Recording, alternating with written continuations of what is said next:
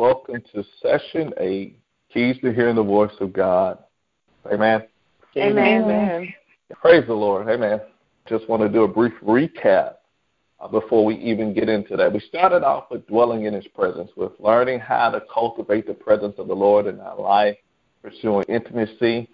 We built from John 10:24 to 28, and we emphasized the blessing of the Lord, the protection of the Lord, and the preservation of the Lord, where Jesus said that you are my sheep, and they hear my voice, and I know them, and they follow me, praise God, and the benefit that comes from that. And we began to really just discuss the life of Samuel in the first chapter of Samuel to really understand how to cultivate the presence of the Lord. We saw that he was consecrated and set apart, and that even though it was ordained to him to be a prophet, and even though he was serving the Lord, he didn't know the Lord. Hey, praise God, as he should have known him. But we saw that God had placed Eli in his life that will train and equip him, being able to hear the voice of God clearly and to properly understand what God was communicating. We also learned from the first chapter of Samuel that God is not expecting absolute perfection out of us as we develop the art of hearing his voice, praise God. We saw that Samuel missed it 2 times.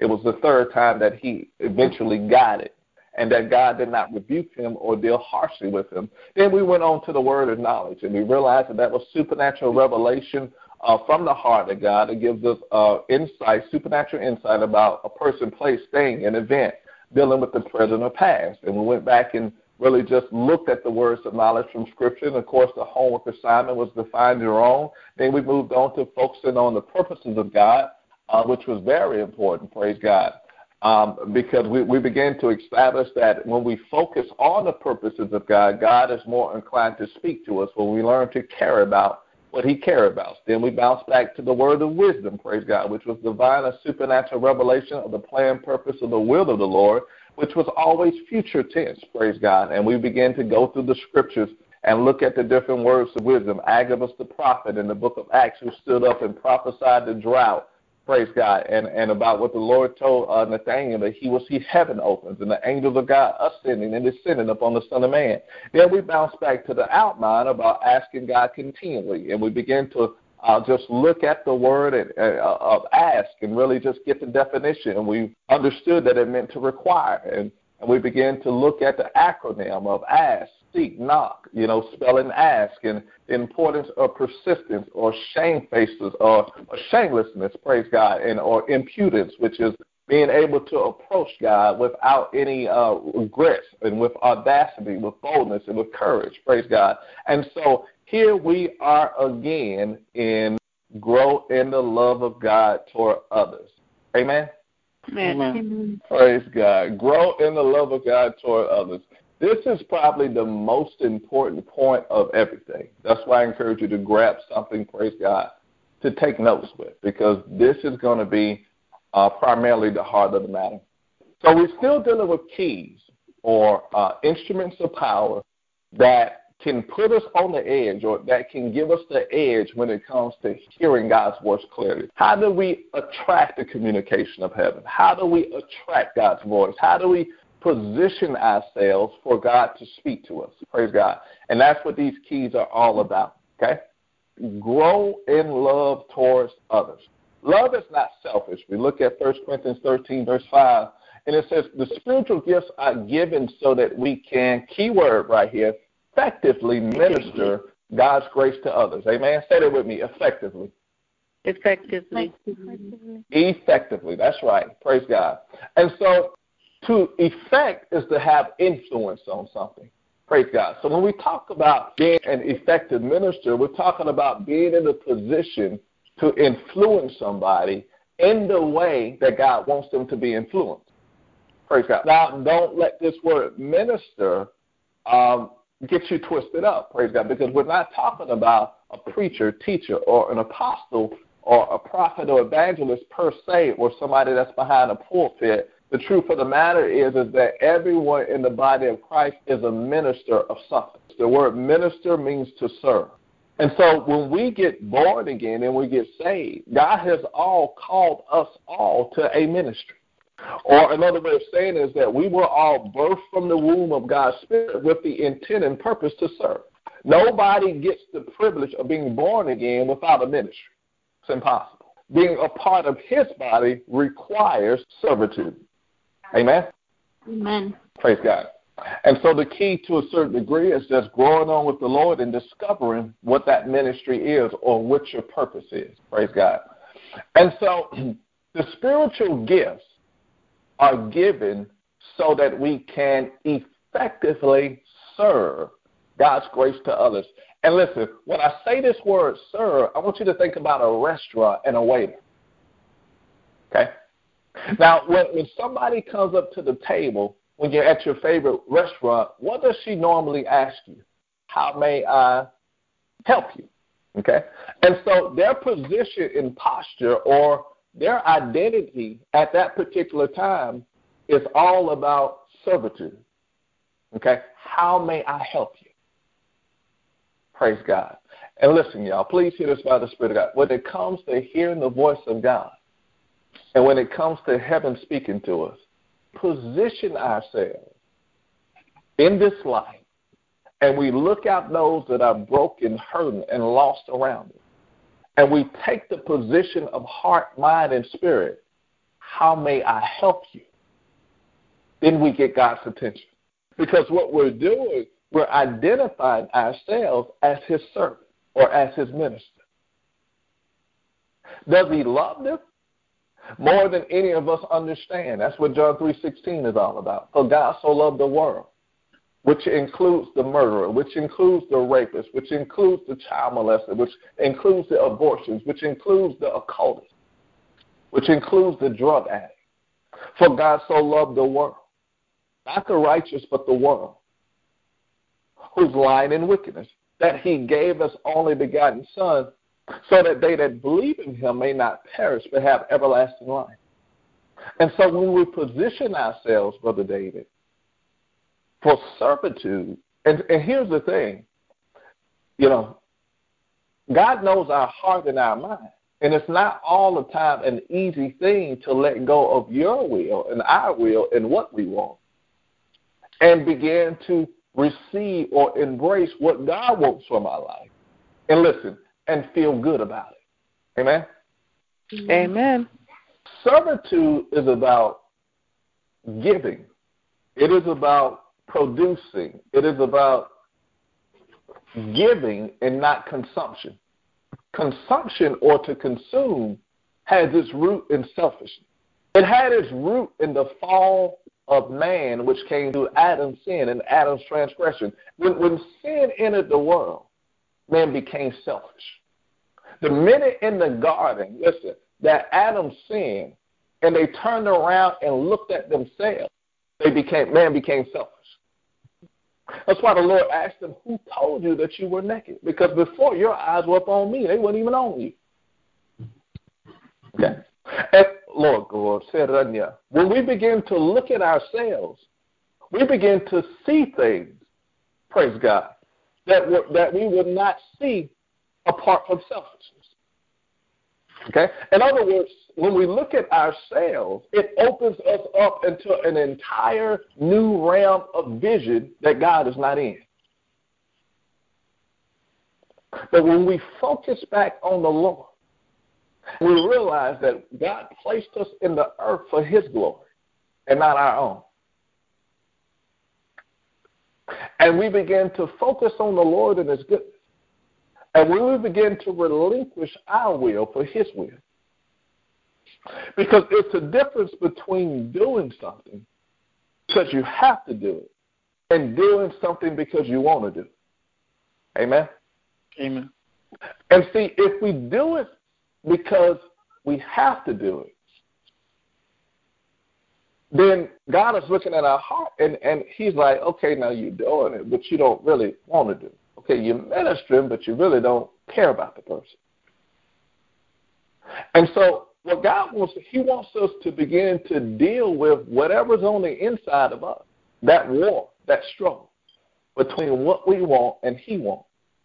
And he wants us to take that thing and to go up on Mount Moriah and place it up on the altar, just like Abraham placed his only begotten son Isaac, and lift a knife up to it and forsake it. Because it's only then when we face the cross and when we meet the cross that the position and the posture of a minister taken in heart and mind and be acceptable to the Lord. Praise God. See, this is what the Lord said in the book of 1 Corinthians. He tells us to sow or to give not grudgingly or of necessity, but he tells us to give willingly. Okay. According as every man has purpose in his heart, so let him give. So, follow me here. Servitude is giving. But servitude that is acceptable to God is giving from the heart. Whatever we serve, whether it be prayers, whether it be food, whether it be ministry, whatever God has placed in us to give people, our posture is to get to the point within us to where, listen, we are excited about giving people what God has given us from our heart, out of the motive of love. So somebody ever gave you something, but, you know, when they gave it to you, you can tell that their attitude was kind of jacked up. Mm-hmm. Yep. You know, and they did it just because, I mean, you received it, but you really didn't appreciate it. Because the spirit that was communicated through their attitude, praise God, was communicated in the giving. Well, guess who else wouldn't please with it? The Father's not. Okay? It's better to not even give if it doesn't come from the heart. Praise God. And so when we look at this, when we look at being a minister, we're talking about taking the posture of being a waiter and pulling up to the table, pulling up to the world with joy in our eyes and excitement in our voice. You ever left a restaurant, you say, man, I like that waiter right there. He or she was a blessing. Well, they did their job, and you can tell that they genuinely cared about serving you and making you happy. They were just trying to get the tip, but they were trying to be a blessing, genuine. Okay? And listen, when it comes to impacting this world and being an effective minister, we're not just trying to get a tip from heaven, okay? But we're trying to genuinely help people because we love them. Amen? Amen. Praise God. Yes, amen. So it says the spiritual gifts are given so that we can effectively minister. Now, spiritual gifts, you'll find them in 1 Corinthians chapter 12. Okay? But as I stated before, okay, a gift in a certain perspective is optional. It's a present. But this particular word, gift, should have been translated as utensil or tool.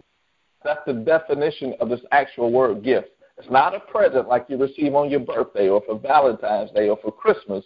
It is actually a utensil or tool. Okay? And so we can say that the spiritual tools or the spiritual utensils that God has given us are given us so that we can effectively minister God's grace to others. Now listen, if a person can't administer something effectively, that means that they can also minister wrong. You ever had somebody tell you the right thing in the wrong spirit? Yes. Yeah, amen.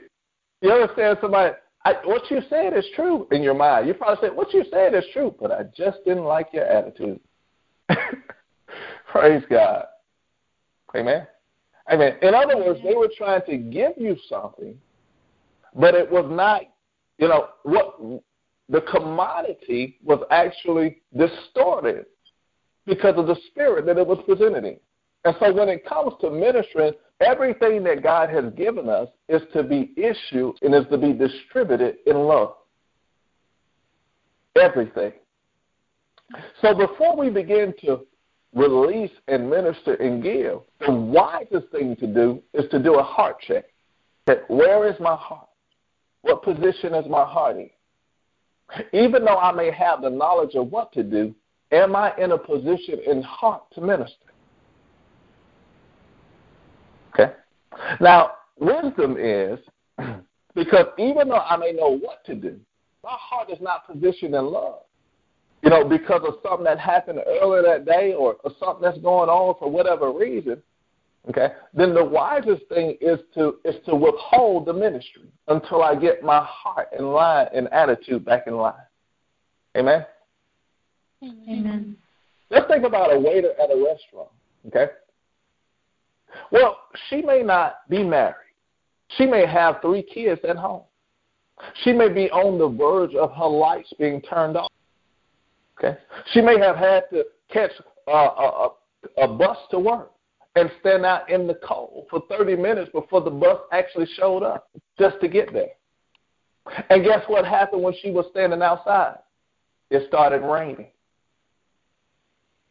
Okay, when she gets into the workplace, despite of everything that she's went through throughout the day, at that moment, her position is still to serve, to be a minister. Okay, so what she does is that she doesn't allow attitude of her. She don't allow what happened during the previous day to affect her ministry. She don't bring the mishaps, okay, from hours ago over into this position of servitude. When she presents herself before the table, despite of everything that's went on, she manages to rise above it and to say, "May I help you?" from a genuine heart and a genuine attitude. Somebody say a servant. Servant. Praise God. Okay. Whereby we know that some allow things to affect them and affect those, but in this class, what the Lord is saying, listen, as we grow in love toward others, the key word is grow, which means that this is a process. As we grow in love toward others, we will be more apt to be able to remain consistent and in the right spirit when it comes to ministering, and we will begin to grow out of carrying things, praise God, or presenting things in an ineffective manner, praise God, so that we can effectively minister God's grace. Okay, I'm going to say that again. God's grace. God's grace, so that we can effectively minister God's grace. Our calling is not to administer God's wrath. It's not to administer God's anger. It's not to administer God's judgment. It's not to fix everybody and to the ministry of exposure of every sin. It's not to chasten false prophet ministry. He hadn't called us to he called the new covenant, the Bible, the ministry of grace. Okay? Can anybody tell me what grace is in your own words? It's favor that you don't deserve. That's right. That's right. Praise God. So listen, an effective minister, and we're still dealing with keys to hearing God's voice, they don't approach people, and after they critique people, and after they size them up, they don't allow their outward perception of people to determine the quality of servitude that they give them. Let's make it practical. Here we are in a restaurant again. The waiter's at the table. She's been through all that. Okay? Well, she's got 3 or 4 tables to serve and to wait.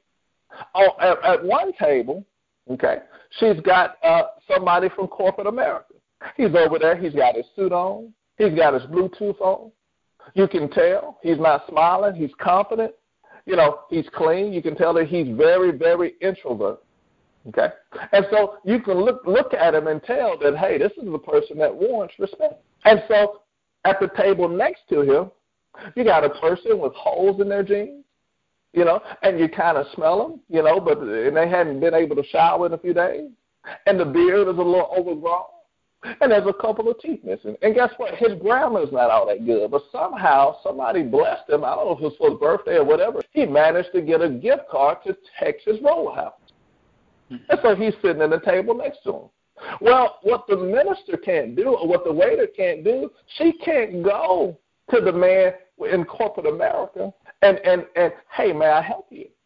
And present joy and present glee and love and just be more than willing, and then go over to the next table and be cold and dry. See where we're going with this? Yeah. Praise God. She can't do that. She may be ministering filet mignon, but as ministers of the kingdom, we are serving the grace of God to people. And as our sister just said, grace of God is giving people what they don't deserve.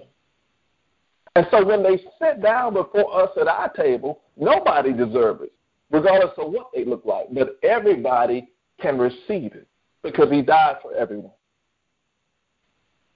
So in Christ, what we have to learn to do is to our ministry realize that everyone is worthy of your time. Everyone is worthy of your best. Everyone is worthy of your smile. Everyone is worthy of your love. Everyone deserves your all. Amen? Praise God. God wants us to be able to effectively minister God's grace, God's unmerited favor, God doing for us what we can't do for ourselves, or goodness and favor that we didn't work for and that we didn't earn. It's what God gives freely through his Son, Jesus Christ. So you all are ministers of grace. Praise God. And we want to minister the grace of God effectively. We don't want to bounce from table to table.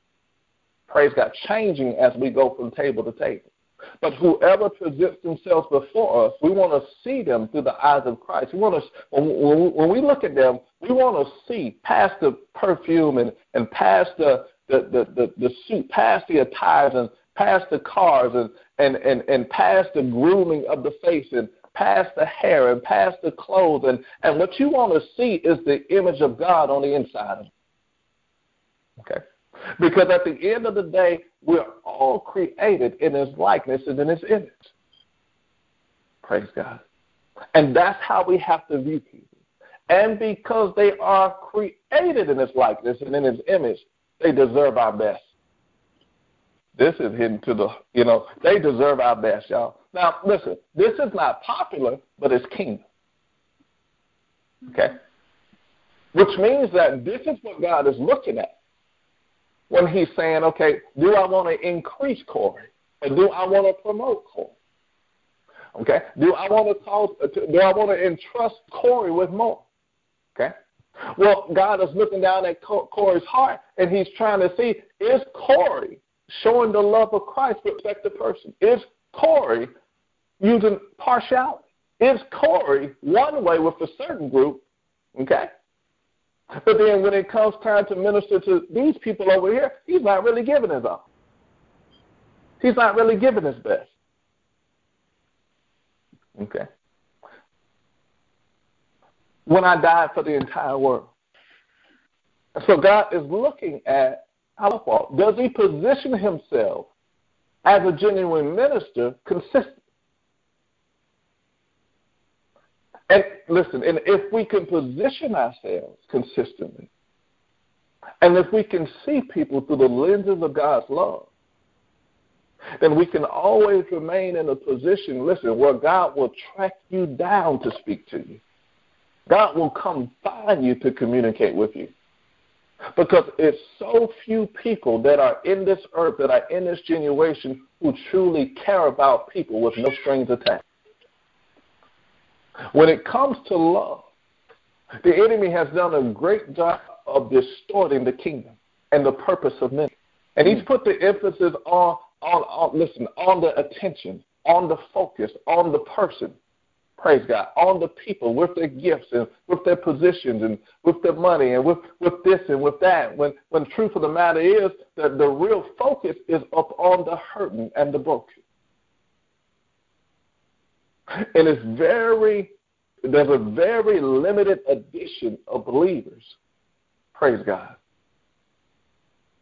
There are many that start out pure, but then when placed in positions and then when increase in promotion comes, things become corrupted. The ministry gets tainted. There are many that start in love but don't end in love. Okay? Just like Eli. Eli started out doing the right thing. But then at some point he got sidetracked and he got off and it got to the point where his heart got so hard that he just didn't care anymore. And he refused to discipline his sons. Okay? He knew the right way. He started out right because he was the priest. Okay? But somewhere down the line, praise God, something got the best of him. and he lost his way.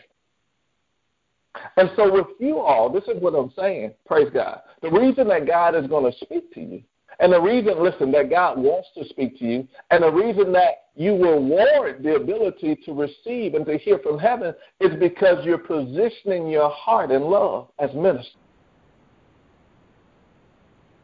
And it may seem small, and it may not seem like it's that much, but it's everything. It's the key to life. It's the key to the kingdom. It's the key to revelation. It's the key to provision. It's the key to resources. It's the key to everything you've been crying and praying about. Praise God. It all has its origin in love.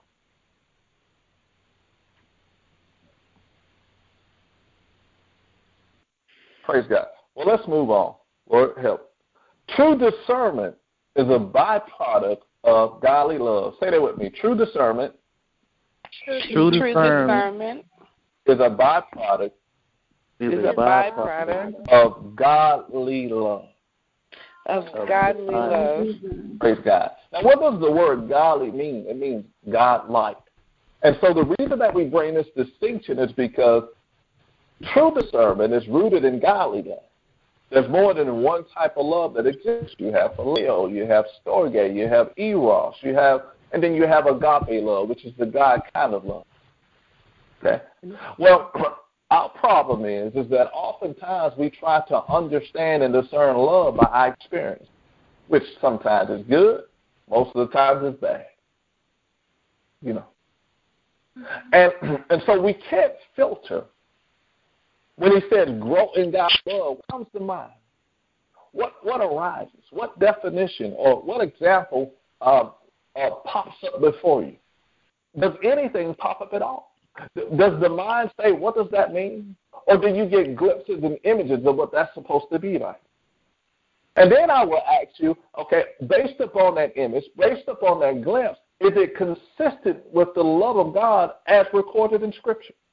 In other words, does what you see line up to what is written?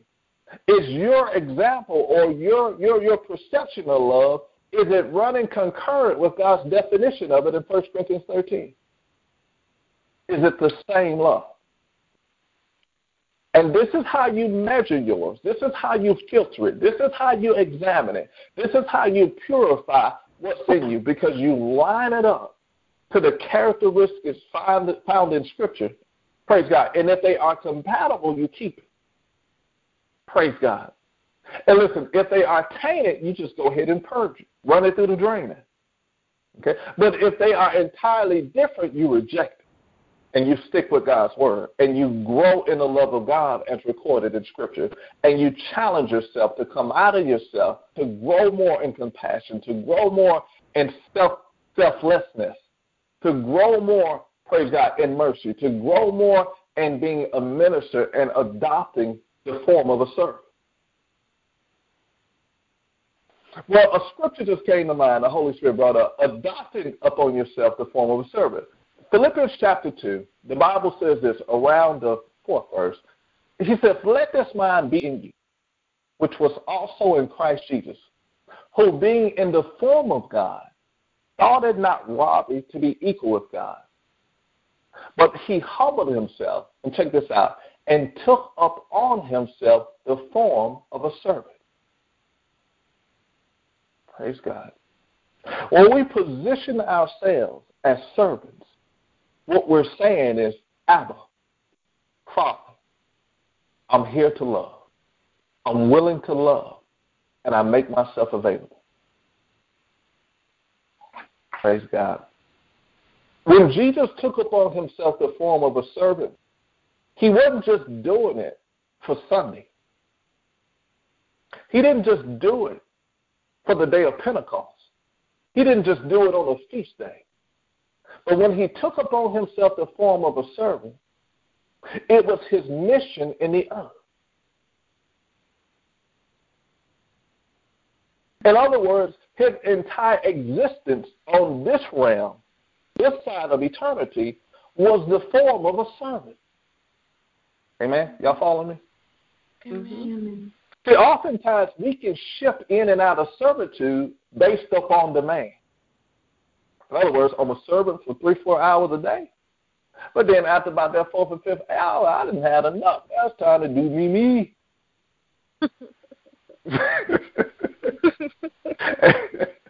Sunday come back around, you know what I'm saying? Here I am again. You know, I'm the good and faithful servant. You know, Monday come around, you know, time to do me. Okay? But Jesus took upon himself the form of a servant, y'all. Listen, as a lifestyle. He was a servant in heart. And we're born of him, and we're called to follow in his steps. Part of the reason that a lot of people don't hear the voice of God is because they want God to talk to them about them, and God wants to talk to them about others. Praise God. And listen, and that's not saying that God will not ever speak to you, and he will. And he will share things with you. But when God sees that we love us more than we love people, he will withhold his voice. God is saying, listen, I don't mind speaking, praise God, but the priority has to be right. I'm not going to be consumed with what you want until you fall in love with who I am and what I desire. And so when we give God attention, he gives us attention. When we draw near to him, he draws near to us. When we value what's important to him, without even asking, he begins to deal with things that are dear to us.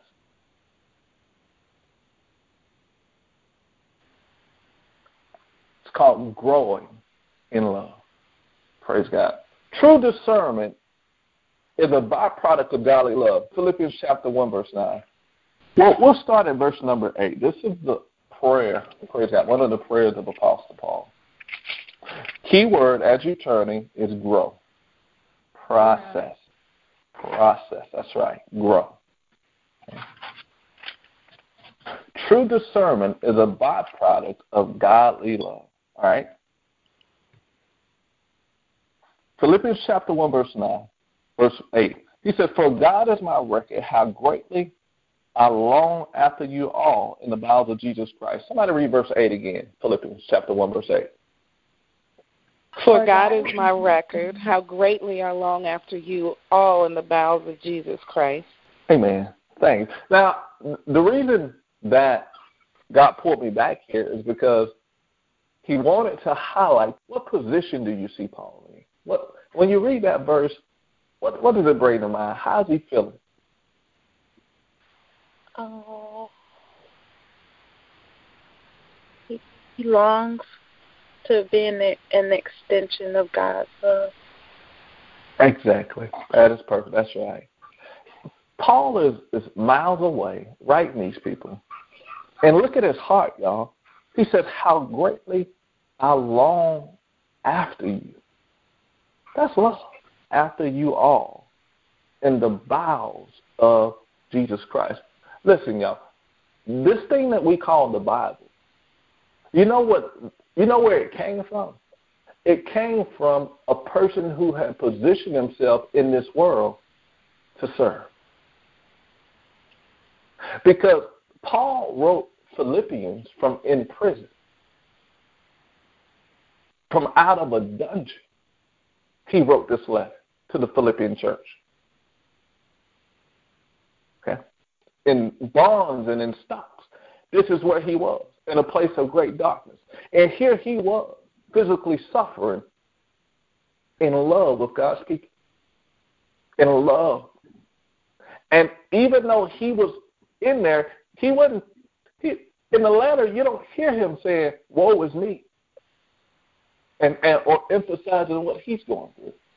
No, he was in his position of servitude. Even though he was physically hurt and being attacked and oppressed, it could not and it did not stop the love of God from expressing itself through him.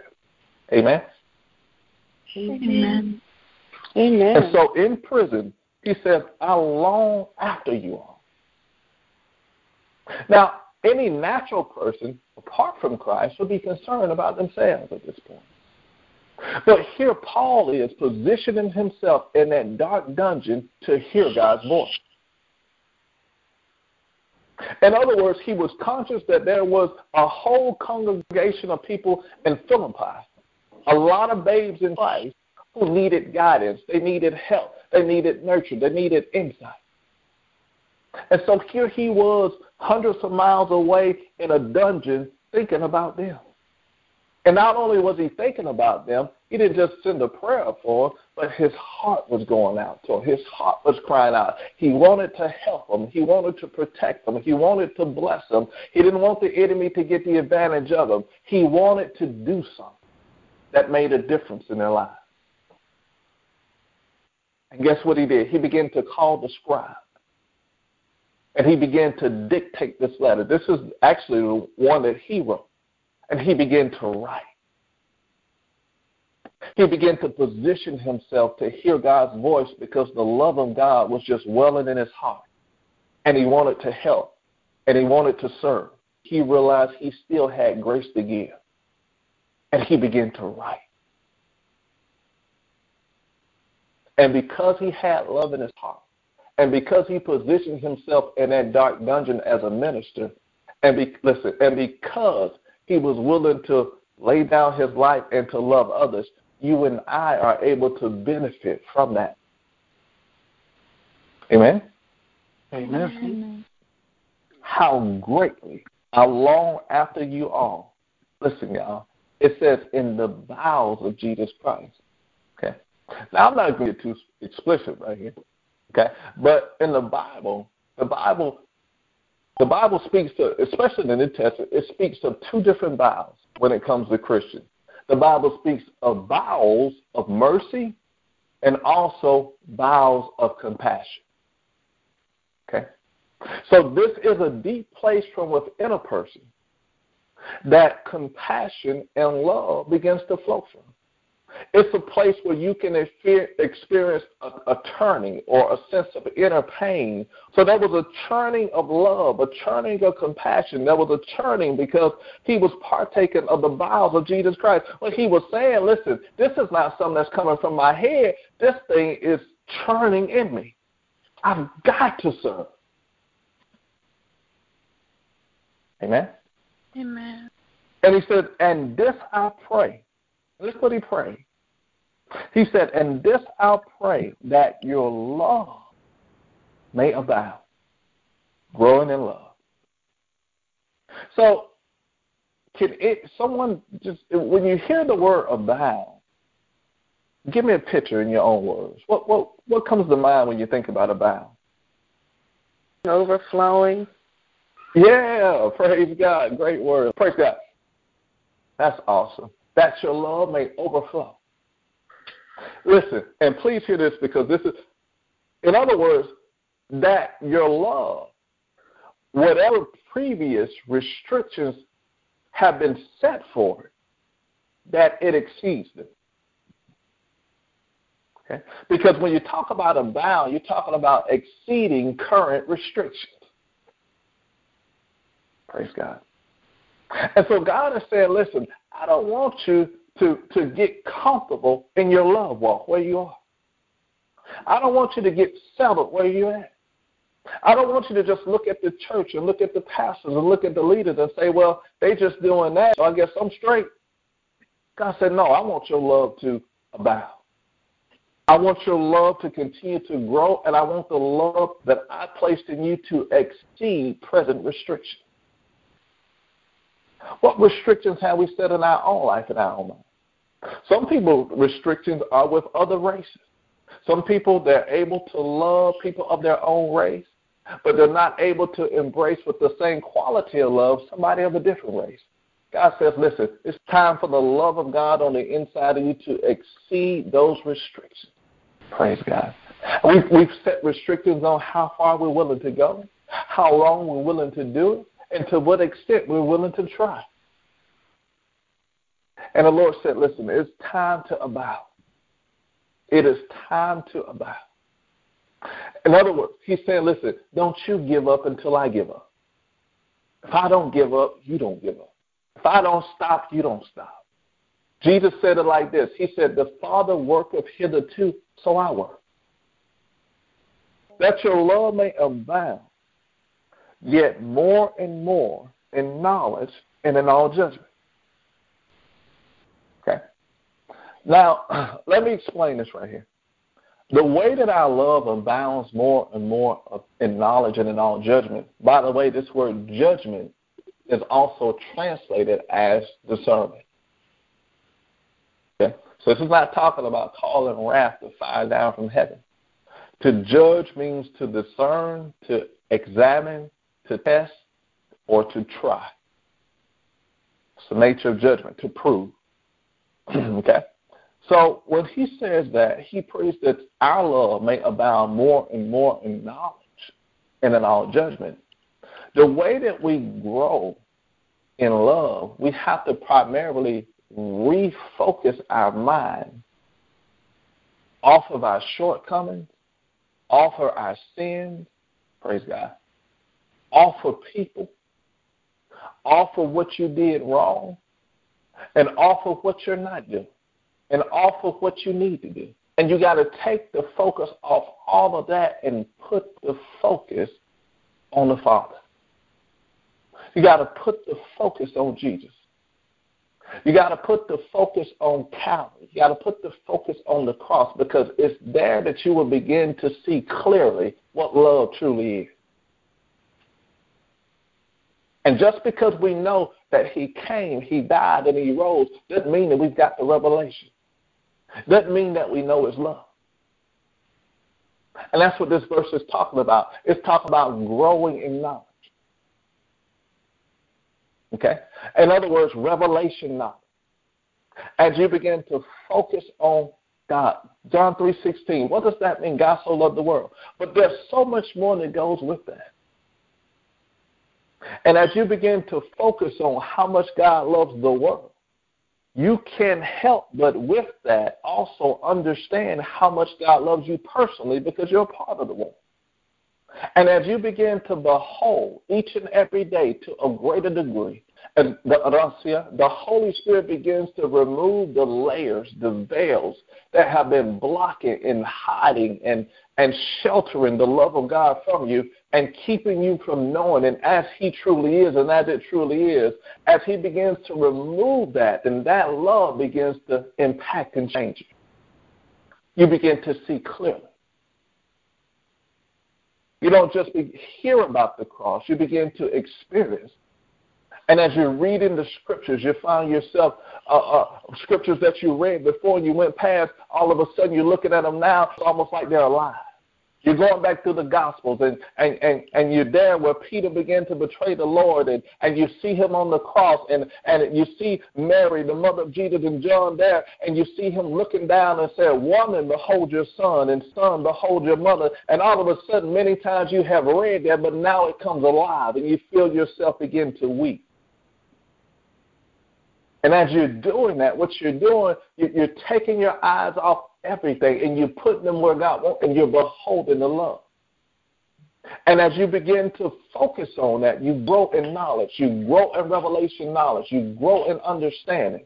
And as you begin to grow in understanding, it all points to one thing: love. And your discernment begins to increase. Your discernment begins to sharpen. You begin to see clearly things as they truly are.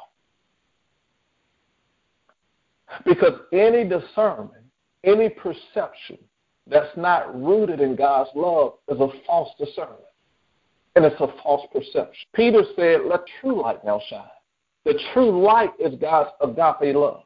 When the heart is in a position and the heart is anchored in God's love, and we're yielding and submitting to that love from the inside, we can see clearly. Anytime the heart is out of position, praise God, of God's love, you don't want to make any decision, any conclusion, praise God, or come to any agreement or any thought about something. You can't trust it at that point because you're not seeing clearly. Your discernment, we can see, but it's not accurate. And so you want to have the wisdom to just park it right there. And hey, if I got to get back to you, I'll get back to you. Or if you got to keep your mouth closed, keep it closed. Or whatever you got to do to be able to pull back and get your heart back in position of love. And the quickest way to do that is focusing your attention on the Father and on John 3:6 and on how much He loved you and on the cross. And on the greatest gift, on the greatest expression of love that was ever given, the giving of His Son. And we begin to grow in knowledge and in all judgment. This is what He said, that we may approve those things that I ask. Discernment is a product of godly love. If you see a person that a lot of what is called discernment today is having a hunch. Okay, and sometimes the hunches can be rooted in suspicion. And the suspicion is oftentimes rooted in offense. Okay? So whenever offense, bitterness, resentment, unforgiveness is there, okay, then whatever we are perceiving from that root on is off. You'll see it, and it will appear real, but it's not being revealed through the true light, being revealed through the deceptive light of demonic forces. That's why Jesus said it like this. He said, if a person's eye can remain single, if the heart can remain, He said, then the whole body will be full of light. But if the eye that is in a person be evil, okay, then He said, and it be divided, that the whole body will be full of darkness. And if the light that is in a person be darkness, He asked the question, how great is that darkness? This is why there's so many attacks against the mind. Because He's after the heart. Because it is in your heart that the love of God resides. Romans chapter 5, verse 5 says that love, the love of God, is shed abroad in our heart by the Holy Ghost. So His love is there. Jesus said it like this in Matthew chapter 24. He said that in the end times, He said, because iniquity shall abound, that the love of many shall do what? Grow cold. Grow cold. That's right. Wax cold. Okay? And if you look up that word wax, it means a gradual progression of degradation, or it before you know it, it's gone. You can't even pinpoint when it left. A very subtle decline. Why did He say because iniquity shall abound? That because iniquity abounds, people's hearts will become offended. And once they allow offense to harbor on the inside, offense stuffles out and it snuffles out God's love. Amen? Amen. And so we have to keep ourselves free from offense. Say that with me, free from offense. Free from offense. Okay? That's right. And see, when we understand that we have to keep ourselves free from offense, see, the devil tells us that whoever did it, that they don't have a right to do it. And you need to hold it against them, because this is how you get them back. And he makes us, and he tells you you're justified because of that pain that you feel, because of the transgression and what they did. But what he doesn't tell you is that the attack is not against them, it's against you. Because as long as you hold that on the inside, then what it does, it shuts the love of God off. And He has rendered us ineffective as ministers or as servants. Not only that, He has stopped our faith from working, because Galatians chapter 5, verse 6 tells us that our faith works by love. So that means that everything that I believe in God for, and I have begun to trust Him for, all of that is all of a sudden put on hold because I have allowed offense and bitterness to harbor in my heart. And that is why we cannot afford to not grow in God's love. This is why we have to allow love to abound in us. Because it is a direct satanic assault against our heart. Because your heart, in Mark chapter 4, is likened to the ground. And the Bible says that the ground brings forth fruit. Okay? In other words, it is your heart that produces the life. Out of the abundance of the heart, the mouth speaks. It is the abundance of it is the heart that produces the life. Just like the ground gives life to the seed, a natural seed, your heart gives life to the word of God when it is sown therein. So if you can stop the ground or make the ground inactive, then you can stop the seed and the fruit from coming forth. Fallow ground. Okay?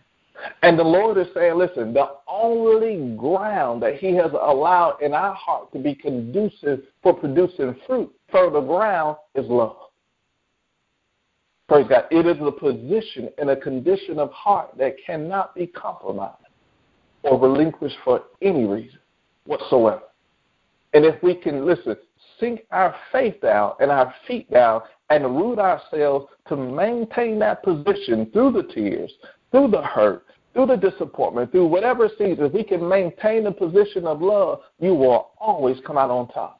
And you will find that not only is God attracted to you and the manifest presence of God attracted to you, but the angels of God and the entire kingdom, the power of God, the anointing of God, the grace of God, the voice of God, the visions, everything will just begin to gravitate your way because God is love. Praise God. Amen. Amen. Amen. Faith works by love, Galatians 5:6. As we grow in our love for others, we are positioning ourselves to receive prophetic revelation from the Lord. Love is a growth process. Praise God. What God looks at, he doesn't look at where we're not. He looks at where we are. Okay? And how we are, you can say, how we are faring with where we are. And so when it comes to this degree of love, God is saying, listen, I'm content just as long as you grow, just as long as you don't sell, just as long as you are determined in your head to allow love to abound. Okay? And each and every day when we put up and we take the position, listen, of a servant, love is like a muscle. You build mass by exercising. And listen, and when it comes to building muscle, even in the gym, resistance is necessary. Mm-hmm. And so when it comes to growing in love, resistance or adverse circumstances or situations that you don't like and you would rather not deal with, they are necessary. God has to put you in positions and put you around things where your love is challenged and where you are uncomfortable, and then deal with your heart and tell you now love, in order for your muscle of love to grow and to abound.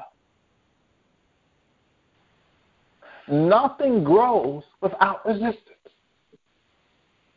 So don't despise the resistance. See it as an opportunity to advance the kingdom, to come closer, to go higher, to mature. Don't frustrate yourself. Look deep within, because I tell you what, even though it may seem like you can't do it, greater is he that is in you than he that is in the world.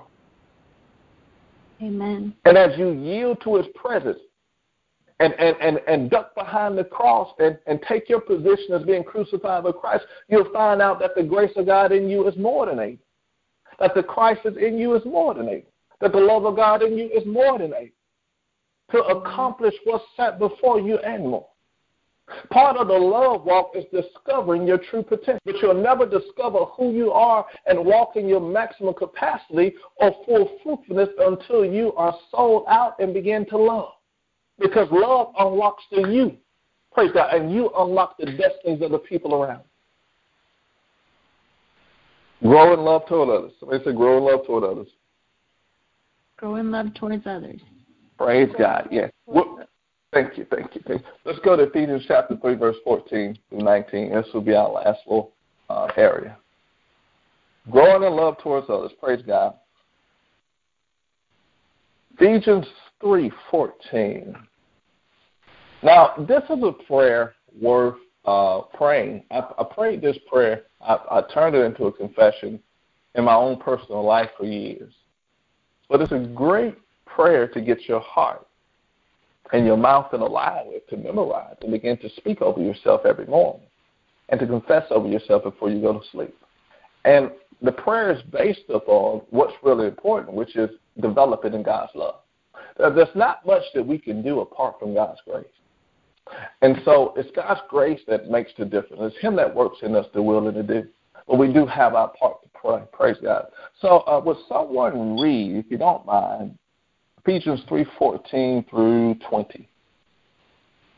For this cause I bow my knees unto the Father of our Lord Jesus Christ, of whom the whole family in heaven and earth is named, that he would grant you, according to the riches of his glory, to be strengthened with might by his Spirit in the inner man, that Christ may dwell in your hearts by faith, that ye, being rooted and grounded in love, may be able to comprehend with all saints what is the breadth and length and depth and height, and to know the love of Christ, which passeth knowledge, that ye might be filled with all the fullness of God. Now unto him that is able to do exceedingly abundantly above all that we speak or think, according to the power that worketh in us, unto him be glory in the church by Christ Jesus throughout all ages, world without end. Amen. Amen. Praise God. So we're here, and we see the Apostle Paul again with another church, bowing his knees before the Father of our Lord Jesus Christ, whom the whole family, God in heaven and earth is named. That his prayer was that God would strengthen us with might in our inner man. Now, this word might is translated as capacity. In other words, your inner man is what the Bible calls your human spirit. Not the Holy Spirit, but your human spirit, lowercase S-P-R-I-T. So we all have a human spirit. That is called our inner man. That's called the hidden man of the heart. That's called our spirit man. Praise God. So Paul prayed by divine revelation, obviously, that God will increase the capacity of our human spirit, because your human spirit is like a container. It's like a cup. And so what he's basically saying, Lord, turn their human spirit, take it from a 12-ounce cup to a 36-ounce. Okay? I want you to increase the capacity. Okay? Now let me ask you something right here. If I pour drink in a 12-ounce cup, okay, and I pour drink in a 36-ounce cup, and I fill it up to the top, which one is full? Both of them, right? Right. If I fill a 12-ounce up to the top and I fill a 36-ounce to the top, which ones are full? Both. Okay, both of them are full. If I ask you which one has more drink to offer, which one would you say? 36. The 36, okay? And so what the Lord is saying is that we can be full but still have more or less to offer, depending upon the capacity of our spirit. That makes sense? Okay. So, in other words, God can only fill us to the degree that we have room. So there's a such thing that Paul came into the revelation of, that God could actually, he could pray and he would ask God to increase the room within us, to increase the capacity of our container, to contain or to house or to hold more of his love. Because if you have more, you can do more. Amen? Amen. So this is an awesome prayer we'll pray. Okay? To be strengthened with might by his Spirit in our inner man. You say, oh, you pray the prayer, Lord, I'm giving it all I got. Well, ask him to give you more. God, I'm doing all I can. Ask him to give you more. That may very well be true. But now unto him that is able to do exceedingly abundantly above all that we can even ask or think. Just because I've reached my limit doesn't mean, listen, that I'm justified with parking it right there. Because remember, as we read in the book of Philippians, our love is called to abound or to exceed every restriction. Praise God. And to keep expanding. So we pray, Lord, strengthen me with might by your Spirit in my inner man, that Christ may dwell in your hearts by faith. Christ is not in you because of a feeling, but Christ dwells in you by faith. And the greatest way to get in contact or to get in communication or to experience the Christ within you is to first embrace the truth that he is in you by faith first and not by faith. That Christ may dwell in your hearts by faith. Verse 17, we're about to close. Not only is Christ dwelling in your heart by faith, but Romans chapter 5, verse 5. Christ means the anointed one and his anointing. So the anointing is dwelling in your heart. Your heart is your spirit. Your heart is your inner man. Your heart is your cup. But there's something else that's in your heart as well. That's in your spirit. That's in your cup. The anointing is there, but guess what else is there? Romans chapter 5, verse 5 tells us that God has shed the love of God abroad in your heart by the Holy Ghost. So God's love is placed there. So with his love being in your heart, this prayer, when we pray it, we're asking God, Lord, expand my cup, expand my capacity, expand the capacity of my inner man to contain more of your spirit, more of your love, and more of your anointing. Expand me, expenditure, expand me, stretch me inwardly. Praise God. That we may be able to comprehend, here we go, this is spiritual understanding, with all saints. Here's the dimensions of love. What is the breadth, the length, the depth, and the height? These are the 4 dimensions of the love of God. Okay? The breadth, the length, the depth of height, and the height. So in other words, how wide, how long, how deep, and how high. God wants us to explore his love endlessly. And like I said, the greatest place to see it, y'all, is at the cross. Isaiah chapter 53. Psalms chapter 1, 22. Philippians chapter 2. Acts tells a story. Listen, the end of the Gospels, when he's nearing the cross. And then going back and piecing it together by, in Hebrews, because there's so much that's given in detail to really just explain what he has made available for us through the cross and through redemption and through the resurrection of his son.